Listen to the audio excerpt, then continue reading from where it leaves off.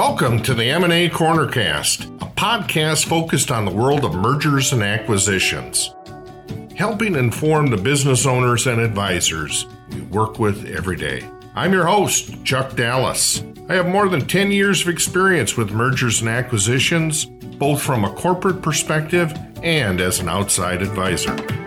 It is my pleasure to introduce Greg Gauthier, a friend of mine that's a partner with Foxwood Associates, a management advisory firm here in Green Bay. Good morning, Greg. Good morning, Chuck, and thank you. Glad to have you here. So, Greg, give us a little bit of background on yourself, and if you don't mind, tell us a little bit about Foxwood Associates as well. Sure, will do. Well, I've been in this area for 30 years probably, and been in business ownership since 1995. Okay. 10 years after that, I was selling that company. A friend of mine asked me what I was going to do.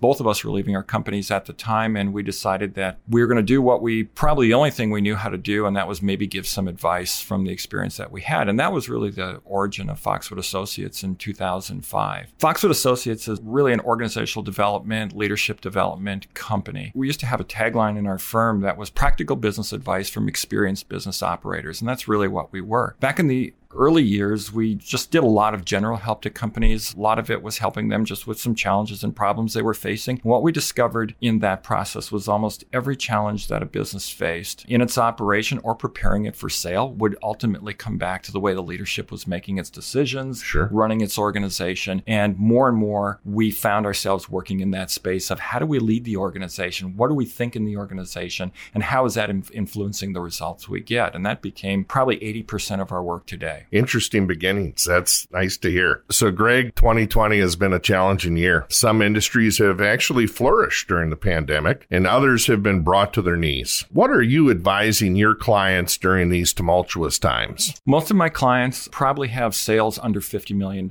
So I would call them, that's still a large company. Right. But in that $25 million and on down, those are small businesses. Yeah. In those areas, I'm really advising them to not be so much influenced by what's going on nationally. They're small enough yet that their markets are expandable. Yeah. We can be in a declining industry, and when we're that small, still grow our business. Now, we have to be doing something different and better than our competition is doing, but we can grow in a declining market or in a recessionary period when we're that size. If we're a large organization, if we're certainly a large publicly traded company, they're really the economy. We drive the economy, and when the economy's slow, we may be slow too. Sure. But in small organizations, we ought to be able to grow despite what's going on nationally. I'm not saying it's easy, right, or that we can continue to do even just what we were doing. We may have to pivot and do something different, look at different markets, develop different strategies. But I think the worst thing that a small or mid-market company can do during difficult times is throw up their arms and say, well, I guess we just have to wait until this is all over, and then things will return to normal. Yep. Oftentimes it doesn't work. Sometimes it can have tragic endings too for a business. You're exactly right. You have to be adaptable to what's going on, whether it be the economy or your industry. Yeah, it doesn't mean we aren't smart, and doesn't mean we don't have to develop contingency plans. In fact, it wouldn't be smart not to develop contingency plans, but also it wouldn't be smart to assume a fatalistic or adverse or doom and gloom attitude in the organization either. In the companies that I advise and those I get around to, I would say most of them are doing well. Now, I don't work in the retail space. I don't work in the real estate market. I would imagine they're facing some challenges that an advisor isn't going to really be able to help them with. Sometimes when you don't have customers, you just can't go out and create a market where one doesn't exist. Right. And if the company doesn't have the reserves and the resources in order to sustain itself until such time as it can find a new market or develop a new strategy, that's really tough. But there are companies in 2020 that are doing very well. That are not only employing all of their employees, but really could do more work if they could get more employees as well. Right. And I'm seeing more of that than companies that are struggling through it. Yeah, some are hampered by the supply chain. Absolutely. If they could get their raw materials in, they could be doing very well, but that's part of the problem. And, Greg, I know you and I have talked in the past. I mean, Foxwood does some turnaround management and help people out. I mean, this is a good time to dip into somebody that can help individuals individuals that are struggling, right? Well, I think there's two things going on right now. One is there is still a portion of that baby boomer generation that is looking to transition out. Right. That is independent of the pandemic and the economic times we're in right now. They're still getting out. Those owners have a tough decision to make. So let's just say for a moment that their business is flat. Maybe their business is even down a little bit as a result of what's going on. They've got to decide, do I have the energy? Do I have the will left in me to probably go another 2 or 3 years? Because we might be in this pandemic-influenced economy for another 6 months, 12 months perhaps. Right. And then how long will it take to recover the business to the point where it will have the value that they wanted to get for the plans they had in their retirement? Right. So owners are having to make that decision. And when you have an ownership group that's, in its early 60s or so, now is the time when they're deciding, I think it's best maybe to market my business. So the times are really good for a company to look at its balance sheet, look at the way in which it runs itself, how well proceduralized in it, how well developed are its products and its markets, what systems do they have in place? Are our employees trained? Right. Do we have a culture that is able to attract new employees and retain the ones we have? All of those things add value to a business. And if you've got that going for yourself, right now can still be a very good time to sell a business. There's money out there. There's buyers out there. Right. And for those companies that have put in the time, the effort, and sometimes the financial investment over the years to build a pretty good organization, even though the performance may not be where they want it to be right now, I think smart buyers can see through that. Yeah. Smart buyers can see through the current performance of the business to its potential. And that potential lies in all of those things we talked about. How well documented are we? How well planful are we? How is our culture? How is our employee retention, customer growth? Do we know our customers? Do we know our target markets? Yep. Companies that have thought that through and have put that in place, I think are right now and almost really in any economy can sell their business and sell it for what their business is worth. Right. And we've talked about that with other guests on here, Greg, that, you just don't wake up one morning and say, boy, it's time for me to sell. It's taking some time, visiting with the right people, get the right team pulled together to really do the sale proper. Yeah, my experience has been, and I've helped a number of companies transition to new ownership. And it didn't start off that way. They didn't call me asking me to help them position their company for sale. They asked me to help them solve a problem. And most of them were financial in nature. Yeah. But the financial problem was more a function of maybe poor execution, maybe the loss of key customers, or the inability to develop new customers to replace old customers. Right. And my position with the owners is we can fix this. We can put this company back on track, but it'll take us maybe 12 months, maybe 24 months for some of the strategies that we can put in place to really mature and get the results. Now, do you have the energy to do that? Right. Do you have the energy? Can you roll up your sleeves, develop the enthusiasm, inspire your organization, and oversee the execution of the strategies we can develop to see it through? I think it'll work. In a couple of cases, I agree it'll work. I just don't have the juice to do it. And then we went to sell the business. I think it ended pretty well for them in each case. My experience has been when an owner is really not thinking about and not preparing their business for sale, whether that business is going to sell in 2 years or 20 years, when they're not doing that, it's easy to get a distorted view of what your company might be worth. Maybe, right. And oftentimes, and I say this not facetiously, but truly, when I've talked with company owners and I ask them, well, what do you think your company's worth and how did you arrive at that valuation? The answer has been around the conversations they've had with their financial planner and what they need to sell the business for in order to fulfill the lifestyle they're going to have in retirement. Right. And then they come and talk to a M&A company or a transaction advisor who tells them what the company is likely to be worth in the marketplace, and they've got a tough decision to make. Right. Oh my goodness. Do I get okay? How do I get my head wrapped around a number that's different than what I had hoped for? Right. Or am I willing to go back in and put a couple more years into there to restructure the balance sheet and change the numbers on the P&L on the balance sheet in order to create the value that's going to be necessary to be there to get what I want for the company? Exactly. Again, that's all part of that planning process. There can be that gap between what you really need to live that lifestyle that you want it to live and what your business is worth. That's why I advocate, and I believe it's really important. Even an entrepreneur, even a startup, as soon as you got that business started up, you ought to start thinking about how are you preparing the business for transition? Right. And, some people say, well, I don't plan to sell my business for 20 years. That's okay. If you prepare and run your business today as if you're preparing it for sales, those companies tend to run better, be more profitable, and succeed at a higher rate than those that don't. And the truth of the matter is I think a lot of owners believe they have control over when they're going to sell their business. And some do,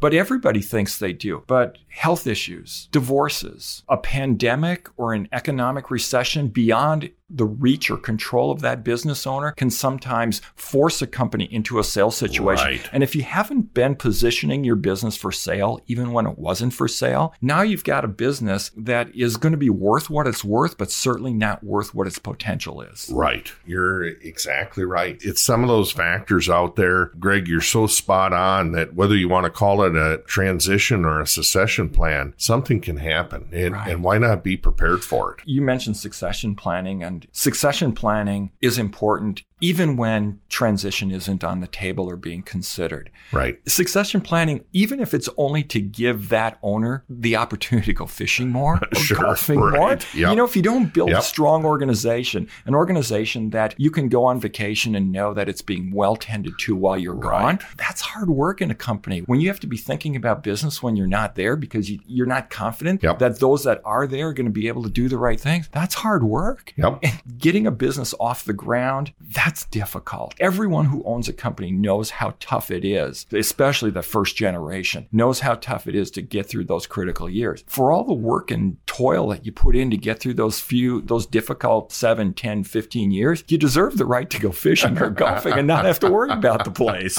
If you're putting down your fishing pole to answer the telephone, it's not relaxing, right? It's right. It's time the company starts paying you back a little bit for what you've done for the company. And that means we've got a team of people who understand how we operate, who understand where we're going, who can cooperate, work with one another, that the organization is structured properly, that we've got the appropriate skill sets within the company, that we've been diligent about creating policies and procedures and practices from how we talk to one another to how we maintain quality, how we ship things out. The more we can codify, whether it's written down or just understood orally, but the larger we get, the more important it is to write it down so everybody can be on the same page. But the more we think about the way in which we do things, the better off we're going to be. We're going to get greater consistency, and with consistency comes predictability in both our earnings, quality, customer service. We're not taking as many chances when we kind of put a structure and systems around the way we run the business. And by the way, that is where the value is. Right. When you do that, the value comes back to you, and stronger cash flow certainly is reflective in higher profits and earnings. Yeah, if you're going to think about selling your business, that's where the goodwill lives in the company. We were talking a little bit about this before the mic was on, but, having a solid management team to back you up can really help out an individual as they're looking to transition. So it's just what you're stating, Greg, is I can rely on whether it be my office manager or my operational manager to run things the way that I want it to be run so I can step away. Yeah. I and my partners have bought a number of companies over the years, and we still have them today. And I can tell you, and any buyer will tell you, that what they're looking for when they come to an organization is to have as few things to fix on the day they get there. Right? So knowing that I've got a competent working team, they don't have to be the best, but there's a competent organization that's already there. They know their customers, they get along with one another, they seem pretty smooth in the way they execute the functions of the business. So I don't have to come in and fix the organization. They know who their customers are. They know who their target market is. Great. I don't have to come in and determine that. They account for their business. In other words, they got reasonable bookkeeping. You don't have to have sophisticated accounting, but maybe you've got a good bookkeeper and you've got an outside accounting firm to supplement that. Okay. We know that that's under control. We're counting all the numbers correctly. Right. That's what an owner wants, because then the owner is able to come in and not focus on fixing, but focus on moving the company from where it is to where they believe it can be. So we can work on new markets, new products, new relationships and synergies with other organizations. Right. That's what the owners are buying the company for anyway. So having to fix it when you get there or fill a gap is only a distraction from what you have to do. And as a buyer, and I think most buyers would agree with me, if I look at an organization and I'm seeing things that I have to fix before I can really start doing what it is I want the company to do for me, that's going to be discounts coming off of the price of the business. Right. And I don't blame you. I mean, you know as well as I do, is the employee force ready to transition to a new owner? So if you have the crabby operational manager that says, this isn't the way we've done this over the years, this is not going to work, you almost have, I hate to say, a cancer within the business. And so you have to deal with it from a management perspective. So sometimes having the ability to bring in a brand new manager that is coming in with your thoughts and your ideas really helps you out, doesn't it? Absolutely, because to change any performance aspect of the business and its subsequent results means we have to change the culture of the business. Right. And we can't change the culture of the business with the old thought process and the old beliefs and the old habits in place. So someone new has to come in. Somehow we have to change the way we think in the organization. Now, sometimes there are people already in the organization who think the way you do, but they were suppressed under the old leadership. Right. And as soon as you discover that, those people can rise up to either have more influence or responsibility, but at least to have their voice heard. Right. And you find those in the organization. But yeah, to your point, if what we've done over the years, because maybe the way in which we ran the company left us with adverse selection, everybody who couldn't get a job somewhere else is still working here. Right. That's a big job. And there's going to be a lot of work in replacing some of that organization in order to get it to where you want. You know, we are okay purchasing turnaround companies. We're okay buying broken organizations. Yep. Just like some people, I know you're a car guy. You're okay buying a car for sale on the side of the road that's not in very good condition, but you can look at it and say, you know, I can see how I can fix that. I know what I need to do. Some of it I can do myself. Some I can get others to do. But you can see the future in that organization. The vision. And in turnaround situations, I can see the future and the vision in that organization too. But I'm not going to pay the restoration price. I'm going to pay the price of what that vehicle or what that business is worth today in its current condition. And my eyes are wide open. Right. I have a really good idea of how much work it's going to take and what I'm going to be facing in order to get it back into its working or restored condition again. Yeah. And it's a great analogy. I do that all the time with the muscle cars that I look at, is when somebody has that huge price because they've watched TV and saw what some of these cars are selling for. I will say to them, it's obvious you have never restored a car before because it is a minimum of $25,000 to $30,000. And so when we're talking businesses, it's the same thing. What is needed within the business, whether it be employees or capital expenditures, whatever it may be, you need to take that into account when you're buying. Yeah, the value of a business. When one of my boys was young, he collected baseball cards, and he'd come running into the living room and with his new baseball card. And at that time, the book that told you what the value of the baseball cards, I think, was the Beckett book. And he would come in with his copy of the Beckett book, and he'd say, Dad, look, this card is worth $100. And my response to him is, son, that card is worth what somebody will pay you within the time frame you have to sell it.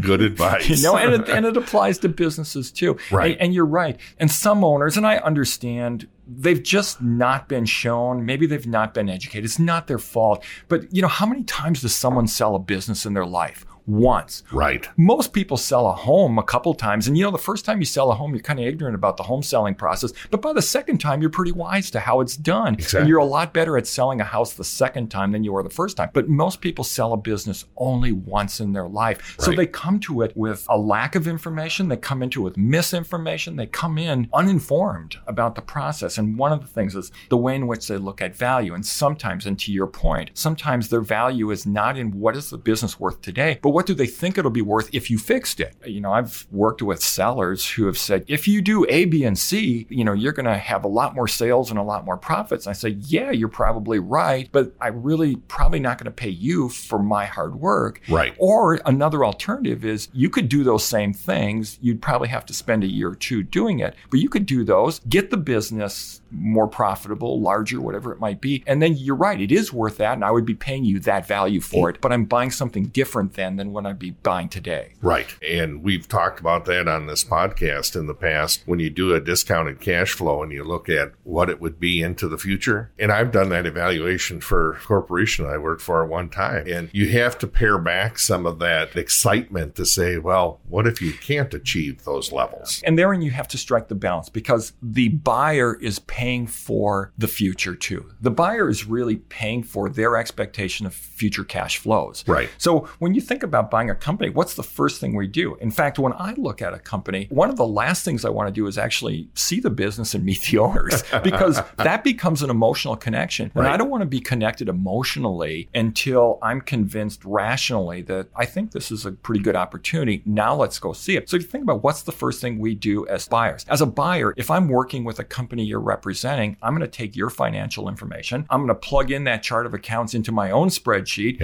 And I'm going to plug in my own, what I think are reasonable growth scenarios. And I'm certainly going to value the business based on my reasonable growth scenario. And that's how I'm going to establish value. Doesn't mean that the company, that's what it's worth. That's what it's worth to me. Right. If I'm a financial buyer, I'm going to value that business differently, or should be valuing it differently than a strategic buyer. So it's not that I'm right and the strategic buyer's wrong, or I'm wrong and they're right. It's that we're looking at it from two different perspectives. So we're going to value that business differently.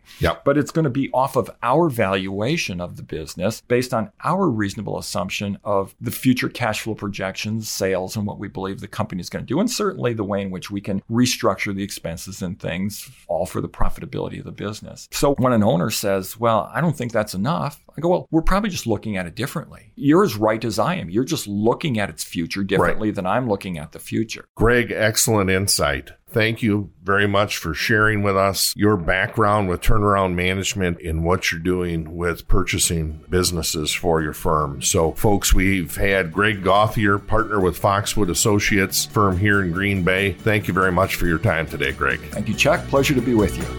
Thank you for tuning in to the M&A Cornercast. Hopefully we gave you some insight into the world of mergers and acquisitions. We'll see you back again next Thursday with a brand new episode.